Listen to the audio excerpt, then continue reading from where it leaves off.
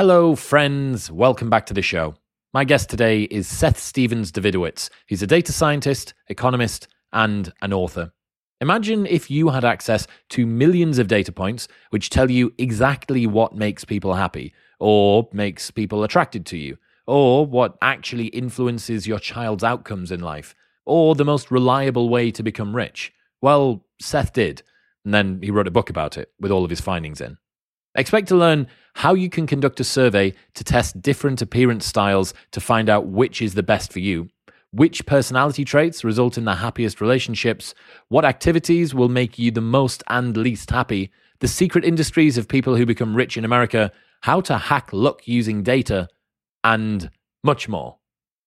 This episode is absolutely awesome. I love when people find a way to cut through all of the rhetoric and stories and narrative and just give you the data. Just tells you what you need to do. You want to be happy? These are the things you should do, and these are the things you should avoid. You want to be attractive? You want to find a partner that you're going to love for a while? You want to become rich? You want to become famous?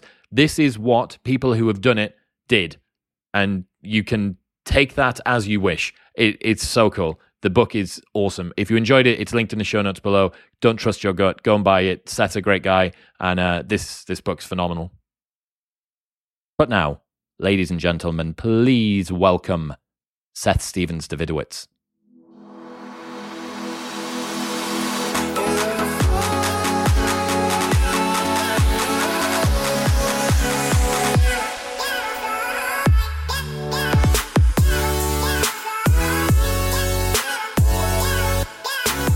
Dude, your new book is absolutely awesome. This is what people want, someone that has access to loads of data to actually come up with and do. It's like, look, just tell me how I'm supposed to live my life, please. Can you just give me the money ball for my existence? That would be great. Thank you. Yeah, that was the motivation for the book, is that it's legitimately the book I wanted to read, because I'm obsessed with self-help. Like, it's a little embarrassing because I'm supposed to be such an intellectual, and my bookshelves are just filled with self-help, like how to get more powerful, when I was single, how to date better, how to be happier, how to whatever. And I'm so frustrated because I read all these books and I'm like, I just don't believe, I'm like, this isn't really based on very much. You just like had an idea and you just told me it's not like up to the rigorous standards that I'd come to expect from, data analysis.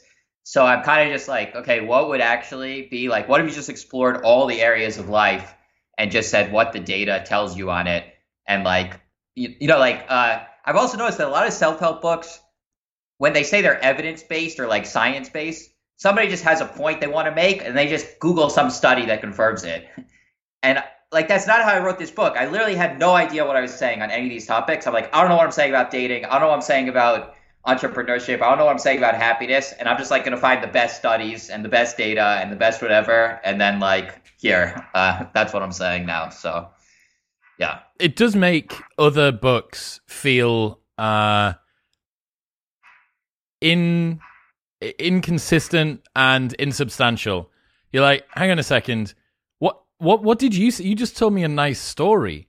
Like, this is just it's just a story that happens to fit some eat, pray, love narrative that sounds nice. I think it's right. I think it's also a misconception that people just want to read stories. Like, that's kind of an idea that they tell authors, you just tell stories. And like, everybody who's read my book so far, which I'm just going to say that you're supposed to say the name a lot. Don't trust your gut. Some people remember it. But everyone who's read my book has been like, I've been enthralled by the tables and the charts, which is like that's not usually what you put in self-help books, like tables and charts. Dude, seduced by a nice bar chart. That's what people needed more of.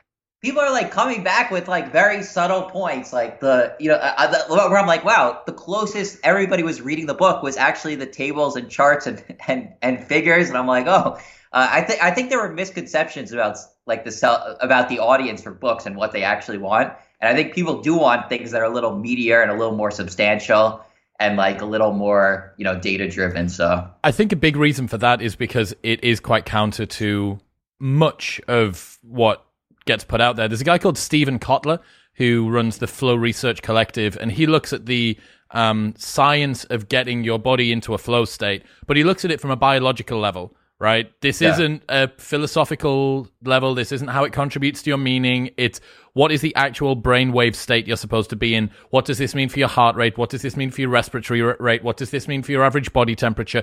What are the exercises and the strategies that you can do to influence yourself to move you toward that? And you're like, it felt meaty is a really nice way to put it. You're reading this book and you're like, yeah, there's something firm for me to press up against here.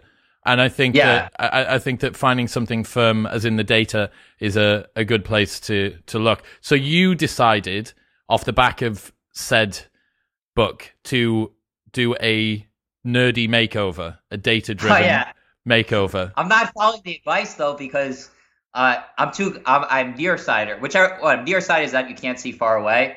So so I did this analysis. There's all this evidence. I didn't know about it until I started researching this book on how much your looks influence your success in life.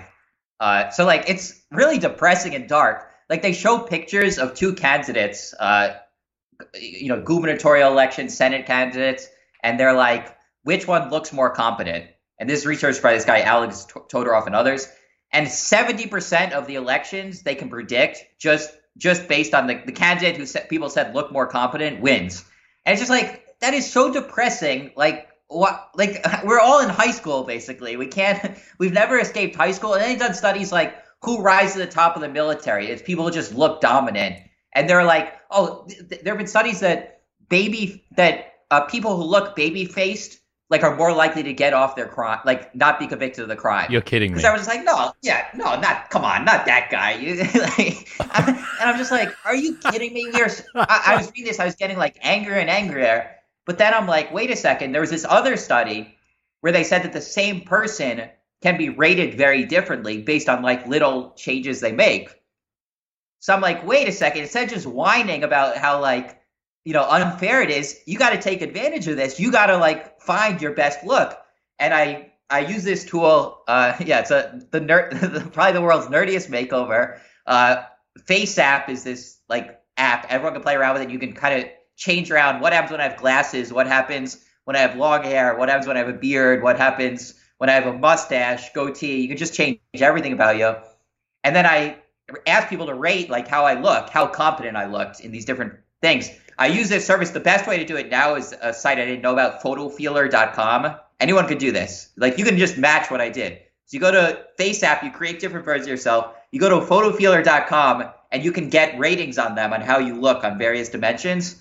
And then for me, there were these like really clear patterns that everyone rated me way more competent when I had a beard and had glasses.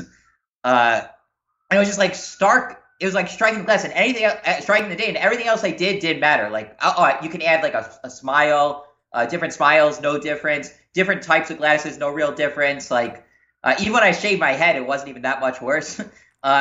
Which I may be heading towards because I'm going bald. So that was encouraging. I'm like, thank God.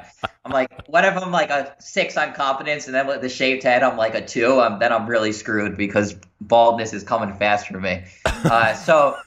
Or I guess based on that, then I would have gotten like a hair transplant, I guess. But I'm just like, there are these two things, glasses and beard, and they're just the huge difference makers for me. Why did you want to optimize for competence? Well, I say because like I tested a few of them, and they're all pretty highly correlated. So like I said, now that I'm happily in a relationship, if I was single, I'd go attractiveness 100%. I think I didn't go for attractiveness too because I was too scared of the results. I'm like, what happens if I put it in there and everyone's like, you're 0.1? I'm like, oh God, I'm going to really get in my head. Whereas like I'm confident, maybe like I'll do a little better. I look a little nerdy. Everyone will be like, you're confident. But I think, I focused on confidence more because I'm happily in a relationship. I feel like I don't really need to win over, people with attractiveness. And then I was talking to someone, Stephen Levitt, the co-author of Freakonomics, and I told him this, and he's like, no, that is your first mistake. You always need to keep the attractiveness high if you're a partner. Don't get lazy on the attractiveness front just because you're in a relationship. But it's very clear data. I really think everyone can do this. Like initially I had to use these tools because I didn't know about PhotoFeeler. I just found out about that recently. But literally FaceApp plus PhotoFeeler, anybody could do what I did, like really, really simply. And Photofiller also does a whole bunch of different traits. So they do competence and smart and like all kinds of different things. You get it back really quickly. So I bet you everybody will find out these little things like I did. Like it's just beard and glasses are like the game changers. Oh, you think that's for everybody, that all of the women should have beard and glasses as well? That's just a universal panacea across the board, that every woman get yourself a beard. No, I think the point is that it's like, the point is there are obviously going to be individual variation. That's why you got to do the study. So there are some people that are going to do well. You know, I think glasses and competence may be pretty close to universal. We are just so tricked by glasses. And like everybody just looks smarter when they have a pair of glasses on.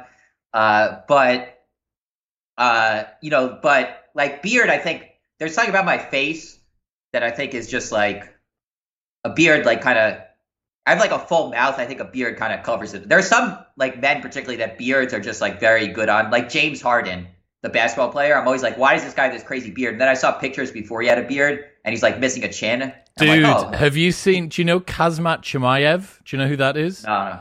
So he is one of these, he's an absolute animal in the middleweight division in the UFC. And this guy there's multiple series of videos talking about how he's a legitimate psychopath on YouTube. And he's like, everyone loves him for the fact that he's just ready to go at all times. And if you want to go and have a laugh, Google Kazmat Chimaev without a beard, and he is missing a chin. There is no chin there. It is simply a beard growing out from his neck. And you're like, fuck, dude, he's so much more intimidating with a beard than without one. So he's optimizing for intimidation. You were optimizing for competence. Absolutely fine. When I did attractiveness, beard got me a higher score as well. So I think their competence and attractiveness are very highly correlated. Usually like a look is better on like every front. It's not like you're usually not trading off like, you know, one or the other. Usually like there's a look for you. I think it's pretty clear that glasses and beard is my look. What were the big lessons that you learned from data about being successful in dating then?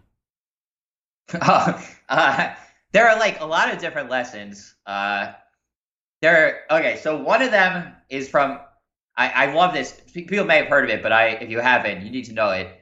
Christian Rudder wrote this excellent book, Dataclism, and he made the point that the most successful daters are like, the very most successful daters are exactly who you'd expect. They're like Brad Pitt and Natalie Portman, just beautiful people, and they just get like, it's depressing how much better they do than the average person. But then like there are these daters that do shockingly well, and they're people with extreme looks, like people who shave their head, like heterosexual women who shave their head or have crazy glasses or blue hair or all these things. And the point is, in dating, you want to be polarizing. So if you're Brad Pitt or Natalie Portman, you just want to be yourself and not scare anybody. Just like play it very safe, let the goodies flood to you. But if you are not Natalie Portman or Brad Pitt, or you're not like conventionally the most attractive person, you got to kind of lean into some extreme version of yourself. And then some people will be totally turned off, but some people will be really into you. And that's kind of that's all that matters. You just need some people to be really into you. And I kind of did that in my own life, because I think it's not going to surprise anybody that like I'm pretty nerdy. I mean, anybody who read Don't Trust Your Gut would be like, this guy's pretty nerdy. Like there's this one study where they list the happiest, they have a chart with how much happiness every activity gives people. And I literally ordered an iPhone case with that chart on it so I can look at the data when I'm deciding what to do with things. So I'm like the nerdiest, like I'm maybe one of the nerdiest people, you know, anybody's encountered. And I think when I was single, like a lot of nerds, I'm like, well, what do I do to, you know, I'm heterosexual to, you know, attract women. And I'm like, okay, well, I gotta, you know, tone it down, be less nerdy, be, you know, like, you know, get rid of the glasses, get like, you know, stop talking about the charts and the tables and the math, and like, you know, talk more about what you're taught that the average woman is into. And I think the data suggests the exact opposite. Like, nerd it up, go all in on who you are, and then you'll just be polarizing. But in dating, you don't want to be like average to people. You want to be like the extreme, something that's the most the most appealing. Well, because you're not optimizing for total area under the curve, are you? You only need a couple of winners. And exactly. And I like how you think a couple of winners. Well, you got to have a variety, right? Polyamorous. No, I'm monogamous, so I was just looking for one winner. But and my girlfriend, literally, she was talking to her friends, and they're like, "What's your type?" And everyone's going through their type, like tall, dark, and handsome, this, that. And she's like, "My type is nerdy." Like that was her type. And she's not even that nerdy herself. Her type was nerdy. And then, and here I am. If I had not played up my nerdiness, I wouldn't have had a chance. And I think the other big dating thing is you got to put yourself out there way more. So they've done these studies on like what happens when people of different attractiveness or desirability ratings message someone else on an online dating site. So like what happens when a 1 messages a 10? On an online dating site. And before I saw the data, I'm like, this is a bloodbath. This is like a 1 asking out of 10. I mean, or messaging 10. We're talking about like 1 in a million, a 1 in a billion. Like, come on, like that's not going to happen. And the data says for a heterosexual man, 1 asking out a heterosexual 10, it's like 14%. And for a heterosexual woman asking out going after a heterosexual man, it's like 30%. So like when you actually do the math, the key to getting like if you want to date out of your league, which I don't necessarily recommend because I also have in a section how conventional attraction is the most overvalued thing in the dating market. But let's be honest, everybody's trying to like everybody is curious, how can I date someone who's way more beautiful or way more desirable than me? And I think it's a combination of being an extreme version of yourself and then asking tons of people out. Because like if you have a 14% chance on one go, then you actually do the math. If you ask like 30 people out, you have like a 98% chance. So like all you got to do is just keep on going after it. And a lot of people are going to be like, no. And eventually you're going to get your yes. And then there are other things. I could keep going. What was the insight around physical attractiveness and happiness? Yeah, so they've done studies of like 11,000 couples, and they tried to predict what predicts romantic happiness. So Samantha Joel led this study, and it's like a revolutionary study of romantic happiness. They used machine learning models. There were 86 scientists studying it. Like 11,000 couples. They had hundreds of variables, like anything you could consider a test. And the first thing is it's very hard in general to predict who's happy. Like the predictive models are just way worse than you might imagine. It's not like predicting like the weather tomorrow or something. It's like predicting the weather in like 3 years. Like it's harder than you'd guess. But that said, the things that do have at least some predictive power, whether I'm happy with someone else, whether a particular person has someone else, the qualities of the other person that seem to have some predictive power are like these psychological variables. So secure attachment style, growth mindset, conscientiousness, satisfaction with life, kind of like good psychological variables. And the things that have like basically no predictive power are a lot of superficial things. So conventional attractiveness, the height of your partner, the particular occupation of your partner, many things like that. And so all of the things that online apps optimize for on the front end. Yeah. Yeah. So I think like the major insight from the data on dating and romance is there's just a total disconnect between what people are trying to, like what people are swiping for or trying to date and what actually makes people happy. Will people change based on knowing that? I don't know. I think it may be coded in our DNA that we're drawn to like beauty and, height and status. And, but like if you can, I really do recommend overruling some of those instincts because they're really not a path to long-term happiness. And like the other thing is you have to think is that the competition for these traits is so enormous that like even if you win over someone, like if you win over someone who is this great beauty or a woman, every woman's there. I think the data is 85% of women, or I don't remember the exact number, have like 6 foot or above on Bumble or whatever it is. It's some insane Which I think is number only that, 14% of men in the yeah, US. yeah, and it's like, and like, so the competition for these people is ferocious, and you have to think that first of all, if you try to date these people, you may spend a huge percent of your life single and complaining that you're single. Like, I think a lot of people who are perpetually single, they're trying to date the small number of people that everybody's trying to date. And number two, if you do win them over, you may find that they are like that there's a reason that they were single, even though they have all these traits that everybody's desiring. So maybe their psychological traits are a little bit subpar. Well, I would love to see the physical characteristics mapped with the psychological traits. You know, what are the correlates between are taller people on average more conscientious or more industrious or more balanced? Because that would be fascinating to see. Because it actually could be that in order to be with someone who's hot, you need to sacrifice being with someone who's psychologically. It's probably not likely, right? They're probably pretty just randomly spread, but that could be the case. I think if you're not hot and you want to date someone hot, then you probably do have to sacrifice. Yeah, well, if you're hot yourself, then you're probably like, okay, it's somewhat of a market. You're probably in better. You can always date across and down. Yeah. Well, the interesting thing there is what you're kind of saying is similar to what John Burgess says in Make the First Move, where it's not lowering your standards, it's changing what your standards consist of. Because what you're saying is that what you think your standards should be aren't what they should be. You're optimizing for the wrong parameters. What you're optimizing for is something like height and job title and a bunch of things which aren't going to impact the thing that you ultimately want, which is long-term relationship happiness. What you need to do is reset that. And by doing that, you actually open up an entire new market, which is less competitive, potentially untapped, and significantly more linear between where you are and where you want to be in terms of happiness.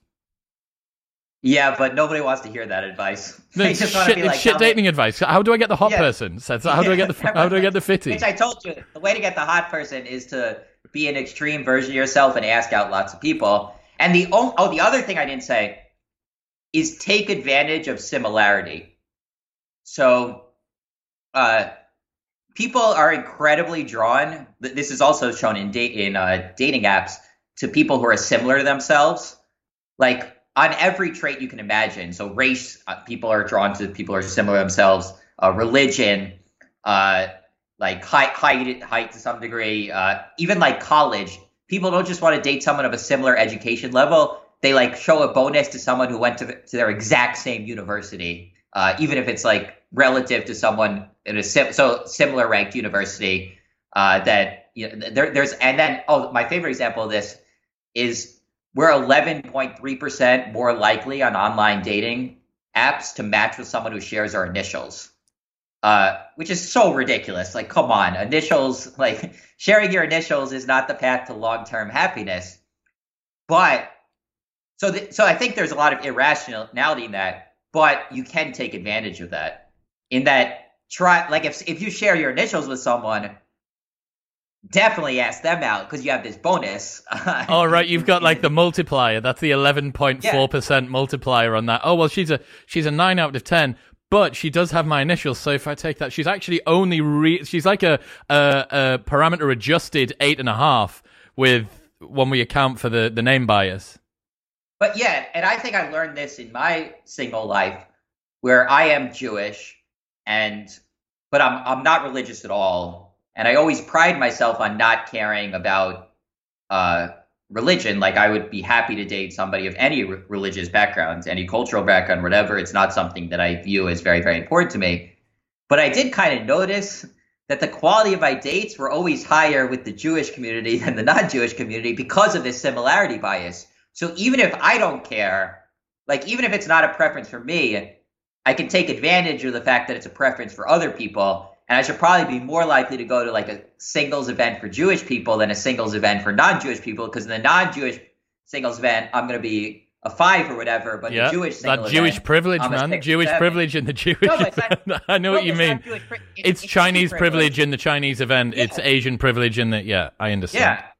And it's like, it's true for Asian males as well. I talk about there's a huge prejudice against Asian males in online dating, but there's much less prejudice from Asian women in this group. So yeah, it's a privilege that, like,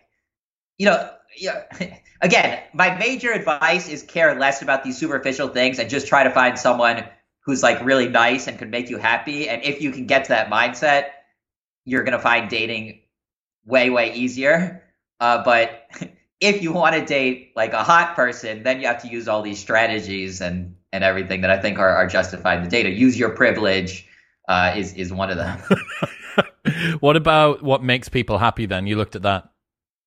Yeah. So what makes people happy? I read like 1,000 studies on happiness, and a lot of them, even ones that are really famous, I'm like, these studies aren't that good. They like interview like 100 undergraduate students, and they're like, so what makes you happy? I'm like how should I know that these 100 undergrad students are anything like anybody else? You're not like doing experiments. It just was very underwhelming. But there are these new projects which are really cool. They're called experience sampling projects, and they basically ping people on their smartphones, and they say, what are you doing? Who are you with? And how happy are you? And they built a data set of like 3 million happy points. The biggest one, Mappiness. George McCarran, Susanna Barato, 3 million happy data points. And there are all these cool studies that I get so excited because I just, as I said, very, very nerdy. So I'd like read one of these studies. They're like, people are happier. The same person do the same activity. The same people are happier when they're in nature by a lake, where they're happier when their environment is beautiful, where they're happiest going for a hike or having sex is the number one happy activity. And I'm kind of like, I was telling my friends this because I was working on the chapter, and I'm like, did you hear about this cool study? And they're like, do we need scientists to tell us this? Like, that's so obvious. Like, all these things that you're saying are painfully obvious.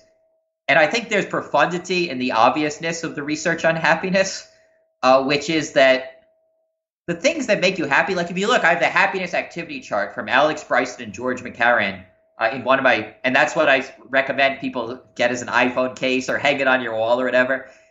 And you look at that chart, it's almost like a chart from our hunter-gatherer days. It's like people are happy, like, having sex, taking walks, hunting and fishing, gardening, like just like these very outdoors, simple activities. And the things that are really low are these like very modern things, like waiting on a line, dealing with a bureaucracy, working, internet, social media, very, very low. Computer games, really, really low. When you actually ping people, how happy are they? They rank very low. So I think it's good to keep in mind like the simplicity of the things that make people happy. And if you're not happy, I end the book, I say, what's the data-driven answer to life based on these 3 million, happiness points and all this new data? And I go, the data-driven answer to life is to be with your love on an 80-degree and sunny day, overlooking a beautiful body of water, having sex. And like, which is, okay, not rocket science. It's not like scientists have found some like gel you put on yourself or some website you visit that's like the cure to happiness. It's these very old-fashioned simple things. And I do recommend to people who are not happy, like think about how far your life is from those simple things from the data-driven answer to life. So like how much time are you spending in nature? How much time are you spending on the internet in comparison? How much time are you spending with the people who make you happy, your friends and romantic partners, and like everybody else just doesn't make you happy. You had a list of underrated activities, the things that tend to make people happier than they'd predict. Exhibitions, museums, libraries, sports and exercise, drinking alcohol, gardening and shopping or errands. And then the overrated activities that make people less happy than they think: sleeping, resting, relaxing, computer games, watching TV, eating and browsing the internet. I'm surprised, and I was really surprised when I looked at the list of activities, that playing with pets wasn't higher. It's like maybe 15, I think. But dude, if you put a dog in this room, I'm not doing anything for the rest of the day. Like that's me and the dog. Someone, oh, you want to have some sex? It's like, no, sorry, I'm with the dog at the moment. So again, there's individual variation in this.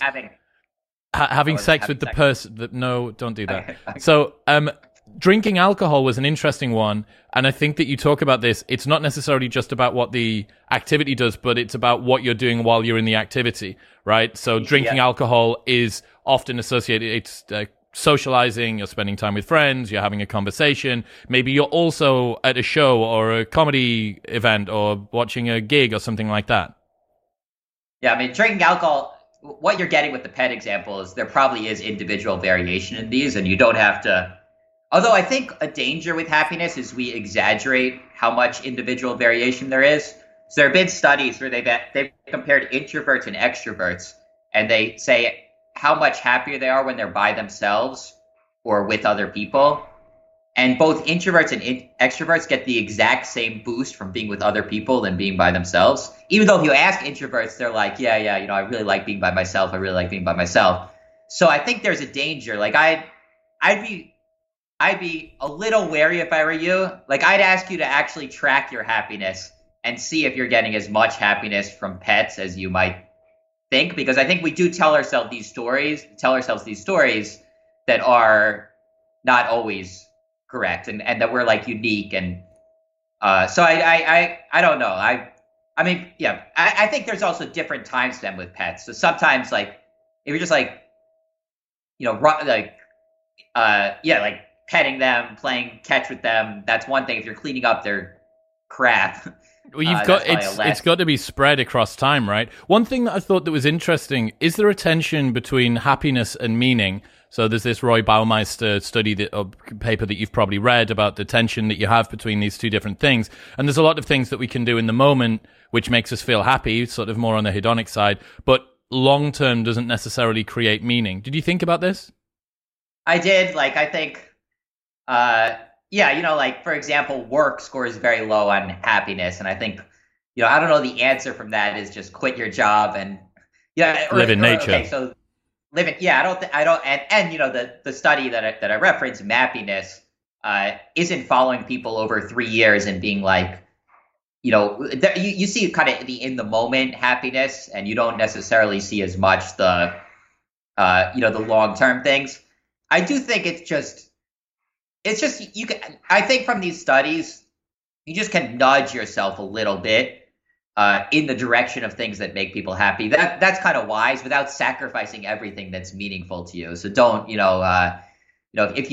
you read Don't Trust Your Gut, or you read these studies, then you immediately quit your job and move to a lake. Like, I'd be like, that may be taking the advice a little too seriously. I think more clearly. But anybody who reads these studies and then the next weekend is deciding between sitting at home and playing computer games or going for a walk with your friends by the water and is kind of uncertain, like, I'd really recommend you went with your friends on the walk by the water, just based on the data. So what did social media use do to people's happiness? You looked at that in depth. Yeah. So in the Mappiness study, there are 26 leisure activities. The single lowest scoring leisure activity is using social media, which already says, wow, that's probably not so good for you. And there was a famous randomized controlled trial where they paid people to stop using Facebook. They randomly paid a group of people to stop using Facebook, and they reported an enormous decline in depressive symptoms. So I think there really is it's almost a cliche to say it, but there really is evidence that social media can make people miserable for the obvious reason that it makes you feel like crap about your life. If you're seeing on Facebook, like, the curated version of everybody else's life. In my first book, Everybody Lies, I talk a lot about that and the difference between, like, social media and real life and Google searches. And on social media, when people describe their husbands, it's my husband is the best, the greatest, so cute and adorable. And that's like public, everyone's seeing it. And when they're searching my husband is, It's like my husband is a jerk, annoying, mean, like a totally different view Not of having marriage. sex with me. Not having sex with me, yeah. So like social media, like it's a cliche to say it, but it's just so true. It really is a dangerous game to play from a happiness perspective. Why do you think it is that we're so bad at working out what makes us happy? Well, I think the world's trying to trick us. Uh, like there are people. I mean, social media, we're up against forces more powerful than we are, which are doing all these A/B tests to try to make the most addictive products possible. And like, I talk about money and happiness, and there definitely is a relationship between money and happiness, but it's a pretty small one. So like, for example, there's a study by Matthew Killingsworth. Doubling your income consistently has about the same effect on happiness.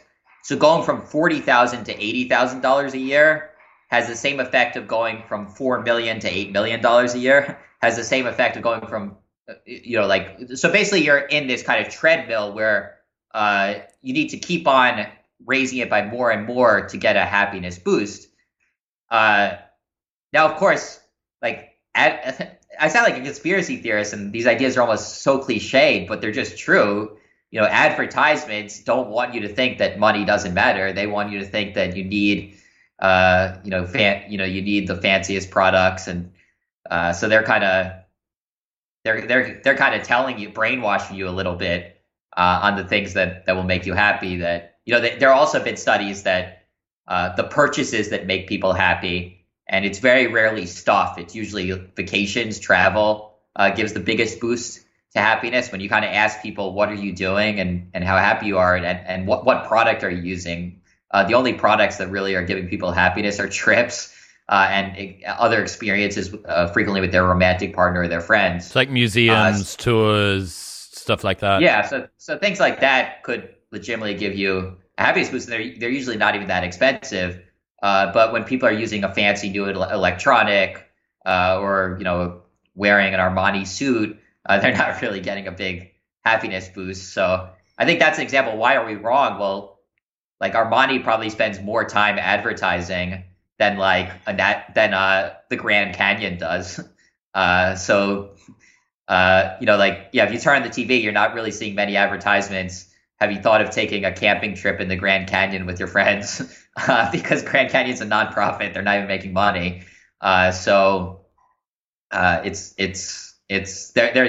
think we're getting kind of the wrong messages about the path to happiness. What is it? There was that famous study that said above $70,000 a year, money has no impact on happiness. It seems like what you're saying here is that that's bullshit.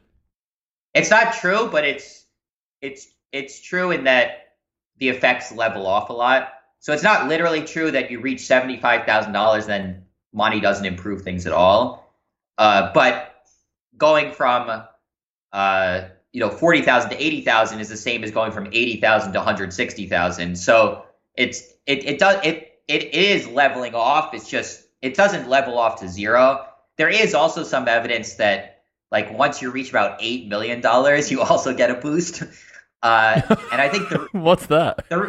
I think the reason for that is that then you're reaching a point, and since I moved to New York, I've met a lot of people in that camp of $8 million and well beyond.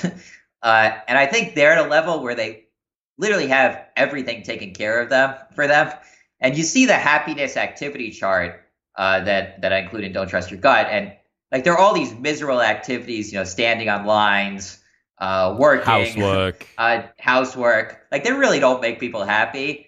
And when you reach $8 million net worth or beyond, you don't have to spend much of your life doing those things. That's the point at which the driver or the assistant can stand in line for you, or when the chef can cook you breakfast, when the housekeeper can clean up, blah, blah. Yeah. And then you really can spend most of your life just by a beach having sex. In 80-degree weather. All right, so talking about people that have stupid amounts of wealth, what's the best way to become rich?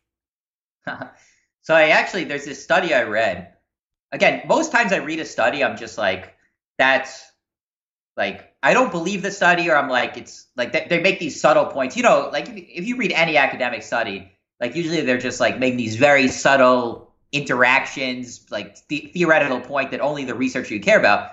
But occasionally you read a sentence in a study that kind of blows your mind. And I was reading the study, it's from the entire universe of taxpayers, American taxpayers, and they analyzed who's in the top 0.1%. So it's people making $1.5 million a year. So these are people approaching the level where you can actually just be happy with how much money you have. And they said that the typical rich American is the owner of a regional business, such as an auto dealership or beverage distributor.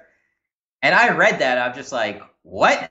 Like, who thinks of an auto dealer owner? Like, auto dealers are just like these annoying, like, people with greasy suits who try to sell us, like, things we don't need. You're not really thinking of them as, like, rich people. And then beverage distributor, I didn't even know what that was.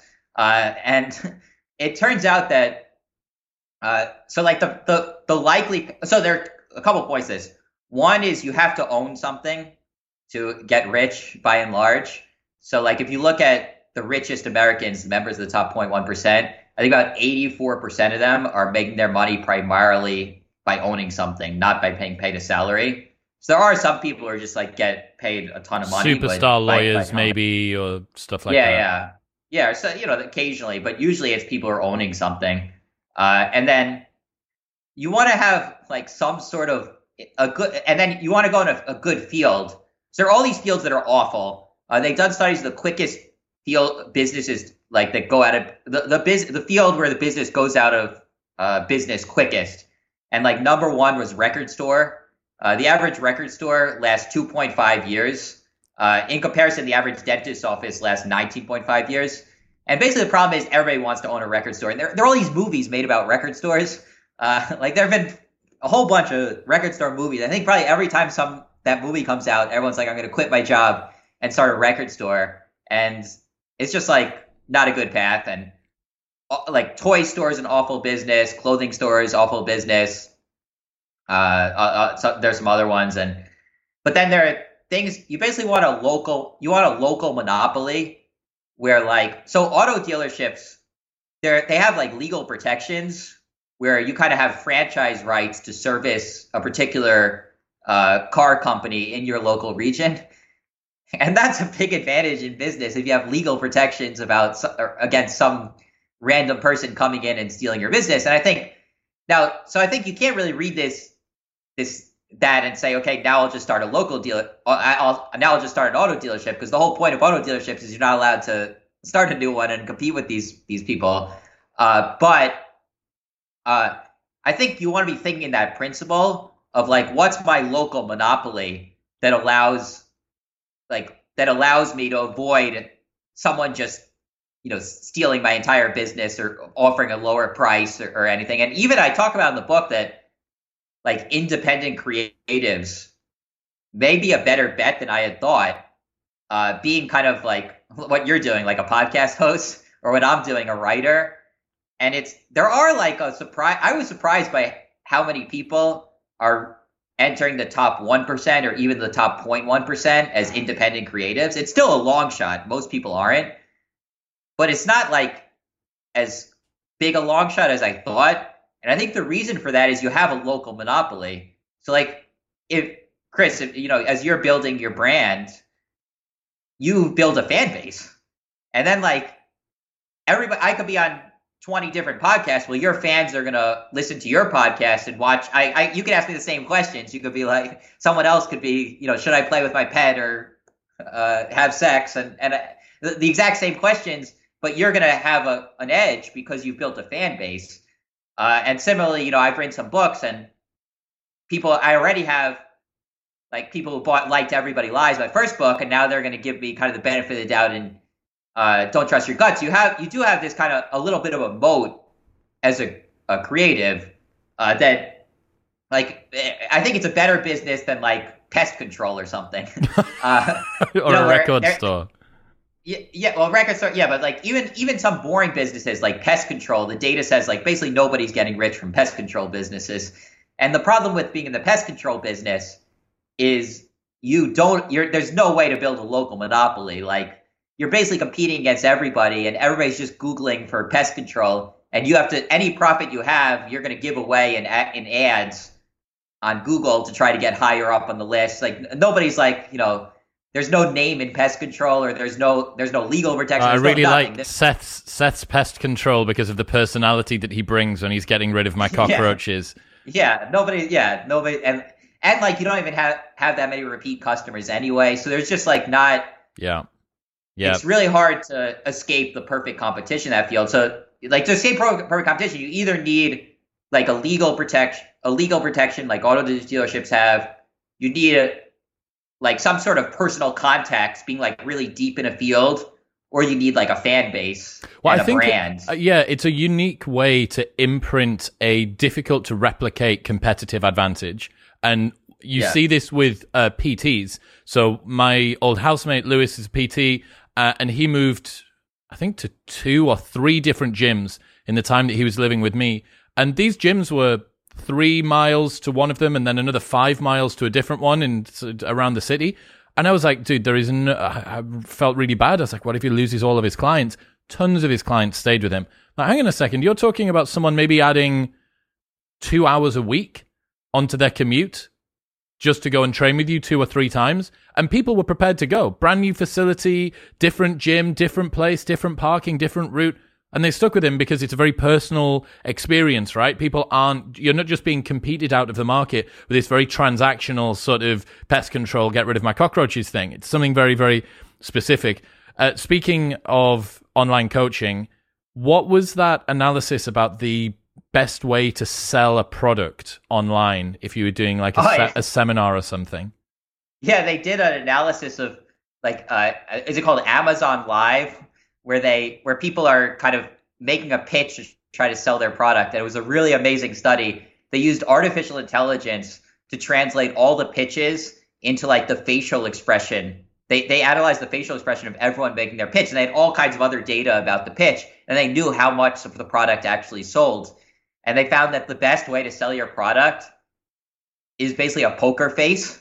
So like if you're angry or like depressed or like sad or like, then like, everyone's just like, I don't want to watch this person. But too many people selling their products have smiles, like these goofy smiles on their face, and are too excited, and that actually backfires. So there's like this sweet spot where you're not showing too much happiness or too much sadness, a poker face. I think the authors of the study say, having a poker face instead of a smile is about twice as valuable as free shipping.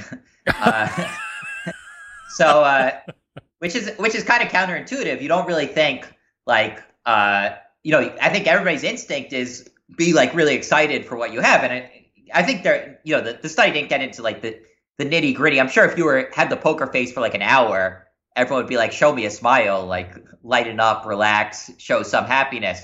But it does show the danger, that there is a danger in selling things, of being too excited by your product, and kind of being a little more even keeled and honest can help. What about some of the myths to do with entrepreneurial success? Oh, yeah. So entrepreneurial success, there's this famous idea that entrepreneurs are young.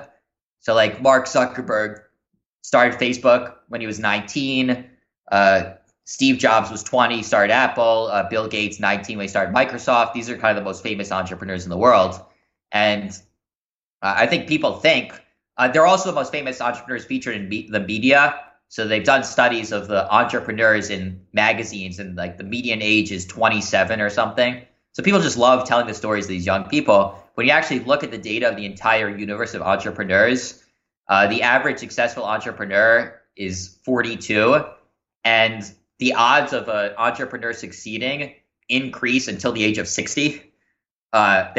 Which shocks me. Like, you don't think of a 60-year-old, like that's the total opposite of a successful entrepreneur.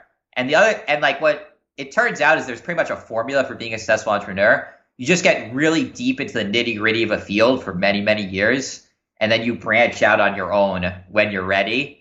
Which again goes against a lot of stereotypes. A lot of stereotypes like just come from the outside, knowing nothing when you're 18. And it's not true. Like, if you want to be an entrepreneur, the best path is like take it slow, learn about a field, work as an employee, prove your worth as an employee, and then like you'll learn something very particular about that field, and then you'll really know what to do when you're ready. So, well, yeah, it's such a compelling narrative, that outsider's edge, right? The Elon Musk, he never did a thing before, so from first principles, he's going to do whatever. And you go, well, yeah, but the guys that Elon got to design batteries have probably spent their entire lives designing batteries.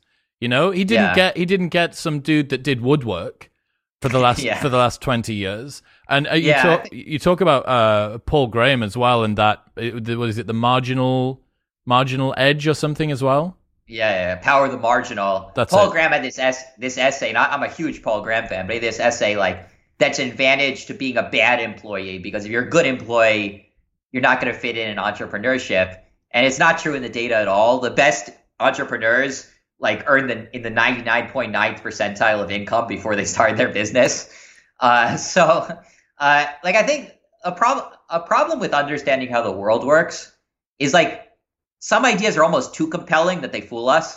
Like we want to believe them too much. So everybody wants to believe that, you know, oh, tomorrow I can just like wake up and design a new car, or design some new chemical that's going to do something really wild, or, there are all kinds of examples you can imagine. And it's kind of like, that's not really how the world works. And it's dangerous to think the world works there, because I think a lot of people screw up their lives, based on some of these ideas. It's much less compelling, though, right? Think about how sticky some of these stories are. The stickiness of the story about the average age of a founder an entrepreneur in Silicon Valley is 27 and a half years old or something. That's just so much more worthy of being pushed around than it's your mid-40s, because that's what everybody would have thought. You talk about this, you say it's the counter-intuitive narrative. Yeah. And it's so bizarre. Think about the fact that the thing that everybody expects to be the case, work hard in one field, get unbelievable specific knowledge, then branch out on your own once you've got to the complete top, having been a very good employee, and wait a long time until you've got tons of experience. Like, the fact that the media has managed to convince us that is now a revolutionary story. It's like, we were the idiots. But yeah, I think like listeners to this podcast, like you can overrule that. Like I think when people have seen that, they've been like, oh yeah, like they've made different decisions based on that. And you can just look at these charts, and it's like something about looking at these charts just clears away the noise a little bit, where I'm just like, okay, like now I know that I'm just being misled by the media, and I'm going to just look at these charts and remind myself when I get these one-off stories that are, meant to confuse me and so sticky. So I think you can. I agree that it's like it's harder to get these ideas out there, but I think a lot of people have told me from reading that section that they are like adopting more of that mindset. They're not going to quit their job tomorrow and try to do something they've never tried before. And some of them are using this in an optimistic way, where there are a lot of people who are 45 years old and they've been an employee their entire life, and they've had success in that field, but they're just like, it's too late. Like entrepreneurs are, do it in their dorm 20 years younger than me. Yeah, exactly. Yeah, like how am I going to compete against all these youngins? And I think they'll be particularly drawn to this idea, because now they can be like, well, now I got to think about, do I want to go off on my own and start my own business? How can people hack luck? So there are all these studies. The best way to learn about luck is the art world, because the art world is so much luck. Like there are all these depressing studies of what it takes to why a particular piece of art is really successful. And there's so much randomness in it. But there are also these patterns that allow people to kind of allow these random opportunities to come to them. So, for example, there have been studies that the quantity of art someone makes is a massive predictor of how successful they are. So, just putting a lot of work out in the world is like a massive predictor of success. And why is that? Well, because there's so much randomness in what particular work catches on. You just got to kind of flood the market and let luck find you. If every piece of which piece wins is luck, then I want to be the one with 1,000 pieces, not 10 pieces, right? Because I have 100 more opportunities to get lucky. And that's been found in many, many fields, this idea of kind of just putting more work into the world and allowing yourself to get more lucky, applying to more jobs, asking more people out in dating. Like just, yeah, it's a crapshoot. But when it's a crapshoot, you want more lottery tickets. And the other thing that's been found, which is really cool, in a study of a whole bunch of painters, they were trying to predict what painter rises to the top. And they're like, the biggest predictor by far is how they present their work. And the ones who don't make it present their work to the same place, the same gallery over and over again. And the ones who do, they're like bumblebees. They're just like constantly, they're just like traveling everywhere. I'll present there, I'll present there, I'll present there. Like anyone who'll have them, they go, and occasionally they just stumble on some big break. And that's pretty profound. I think a lot of people make the mistake of just like not exposing themselves widely enough. And exposing yourself widely can dramatically increase your chances of getting that lucky break. I was going to say, what do you think is the lesson for people that aren't artists? I think there's probably a lot of similarity in that the mistake of the artists who are presenting in the same gallery over and over again is they already didn't get the break there. So don't assume if you haven't gotten your break there, then you're going to get it next year or 2 years or 3 years. So kind of stagnating in a place where you're not rising or where nothing much good is happening. You got to kind of, particularly when you're young, you got to travel more widely to find a break, I would say, would be the lesson I take from it. And like traveling to places where you're more likely to get your break as well. Many of the artists who didn't get their break were presenting in countries that aren't known for discovering artists.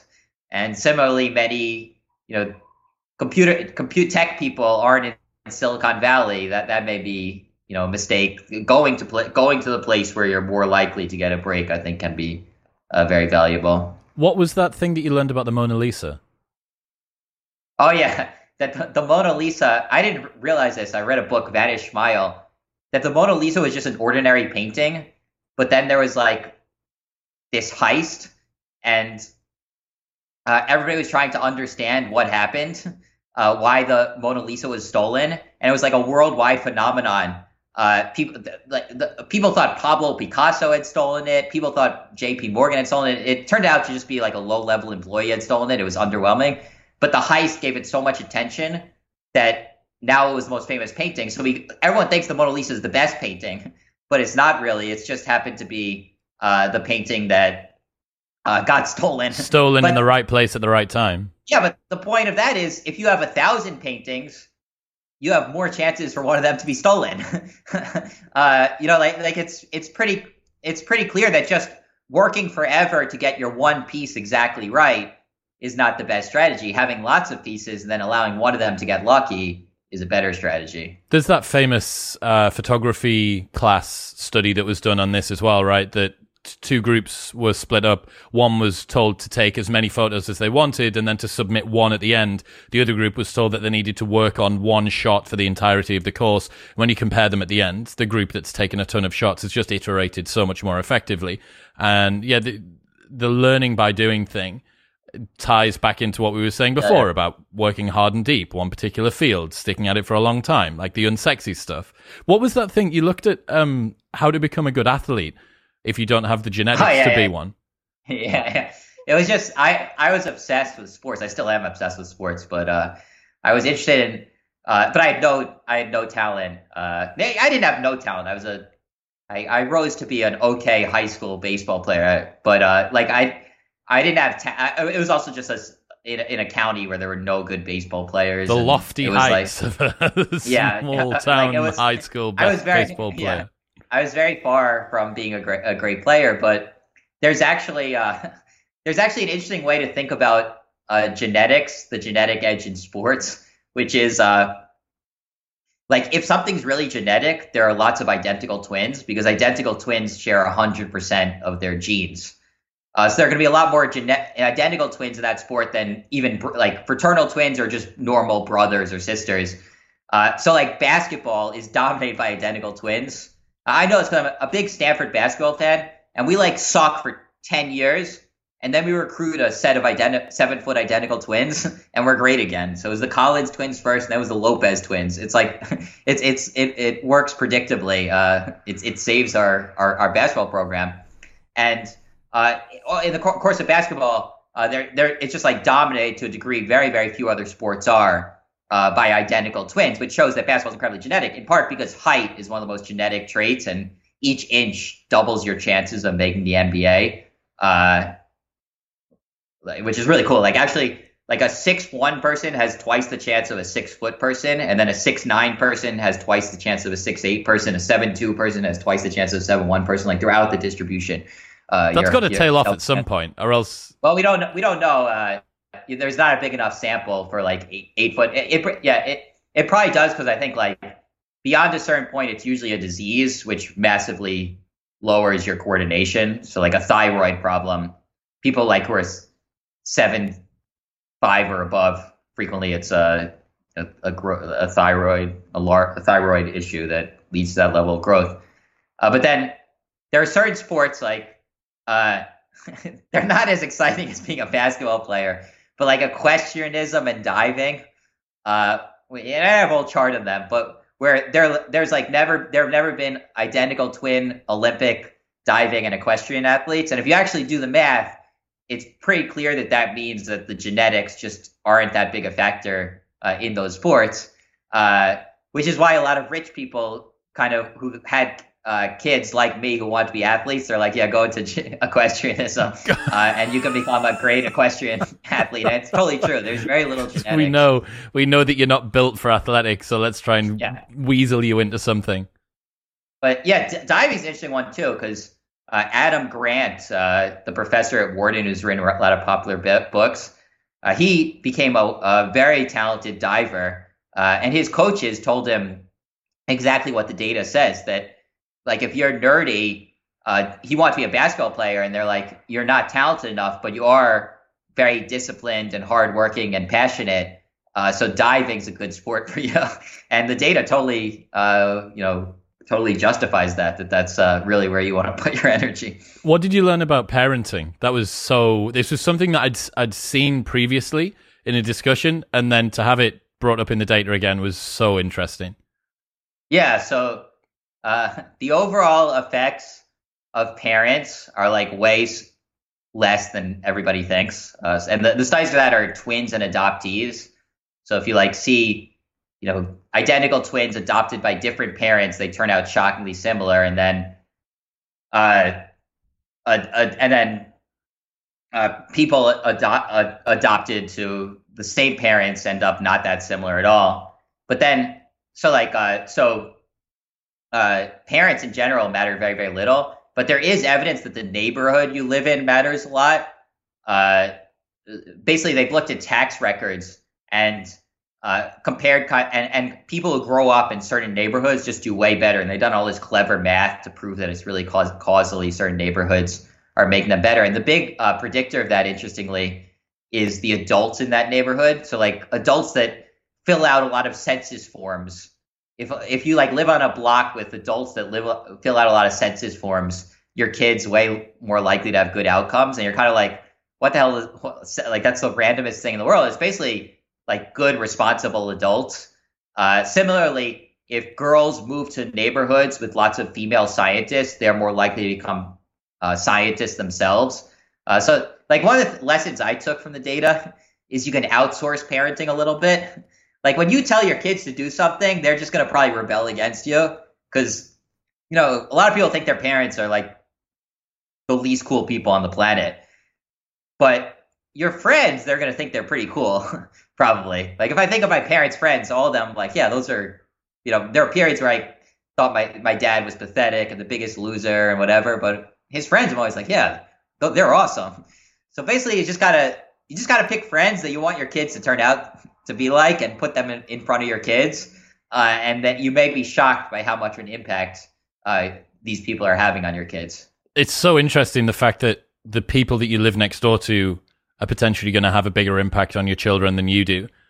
Yeah, it's weird. It's wild. You don't really... Not even their kids, right? Not even that. It's not. Don't worry about. Exactly. Such and such is son he's a bit of a naughty boy and he doesn't really listen in class. And it's like, yeah, but his dad's cool as fuck and he's a millionaire. Go like, just let little Timmy go and play with him a lot. Yeah, it reminds me of, I don't know if you saw the book, if you read the book Rich Dad, Poor Dad. Yeah, by Robert Kiyosaki. Yeah, that's exactly that. That his life was transformed by meeting this guy who he thought was way cooler than his dad. Could it not be like cool dad, uncool dad? That might just be it. Yeah. And then like that transformed his life. That instead of kind of this traditional narrow path that he thought he was supposed to take of getting a lot of college degrees and like working for the government, he wanted to become an entrepreneur like his rich dad, his friend's dad. So I didn't think about that. Well, what about if his dad had been the rich dad and his friend's dad had been the poor dad? Robert would have probably grown up to be poor because he would have listened to the wrong person. Yeah. It's interesting to think about. I mean, I don't know. Yeah, you can't exaggerate the extent of this. You know, some parents definitely do have big impacts on their kids, and sometimes kids do think their parents are really cool. But I think, I think the parents are polarizing figures for kids, whereas like the neighbors tend to be universally kind of cool. Like now, even looking back on it, like the parents in my neighborhood who I know weren't cool, like when I was a kid, I thought they were really cool and cooler than my dad. Like, like one guy, he was just such a show off. He wasn't even a good basketball player, but he just like constantly be dribbling the ball between his legs and doing like weird moves. And I'm like, now looking back on it, I'm like, that guy was pathetic, like trying to impress 10-year-olds with his terrible basketball moves. But at the time, I'm like, this guy's amazing. Maybe that's why I wanted to be a basketball player, because I grew up near this guy. This lame basketball guy. What was it? What was that thing about the odds of becoming a celebrity? Yeah, just that there are more independent artists in the top 1% of earners than I would have guessed, because it does offer this local monopoly. And trying to become an independent, like trying to be a podcast host or a writer or things like that, if you're young and you're willing to do the things that hack luck to your advantage, maybe not a crazy path. So, yeah. Seth Stephens-Davidowitz, ladies and gentlemen, if people want to keep up to date with what it is that you're doing, where should they go? I'll definitely buy Don't Trust Your Gut. And then my website is sethsd.com. I love it, man. I appreciate your work. I like the fact that someone who has the data science chops to be able to ask all of the big questions that we want has decided to go and troll through whatever 1,000 academic papers and a ton of data to do it. The book's brilliant. Everyone should go and check it out. It'll be linked in the show notes below. And I'm looking forward to seeing what you do next. Thanks, Chris.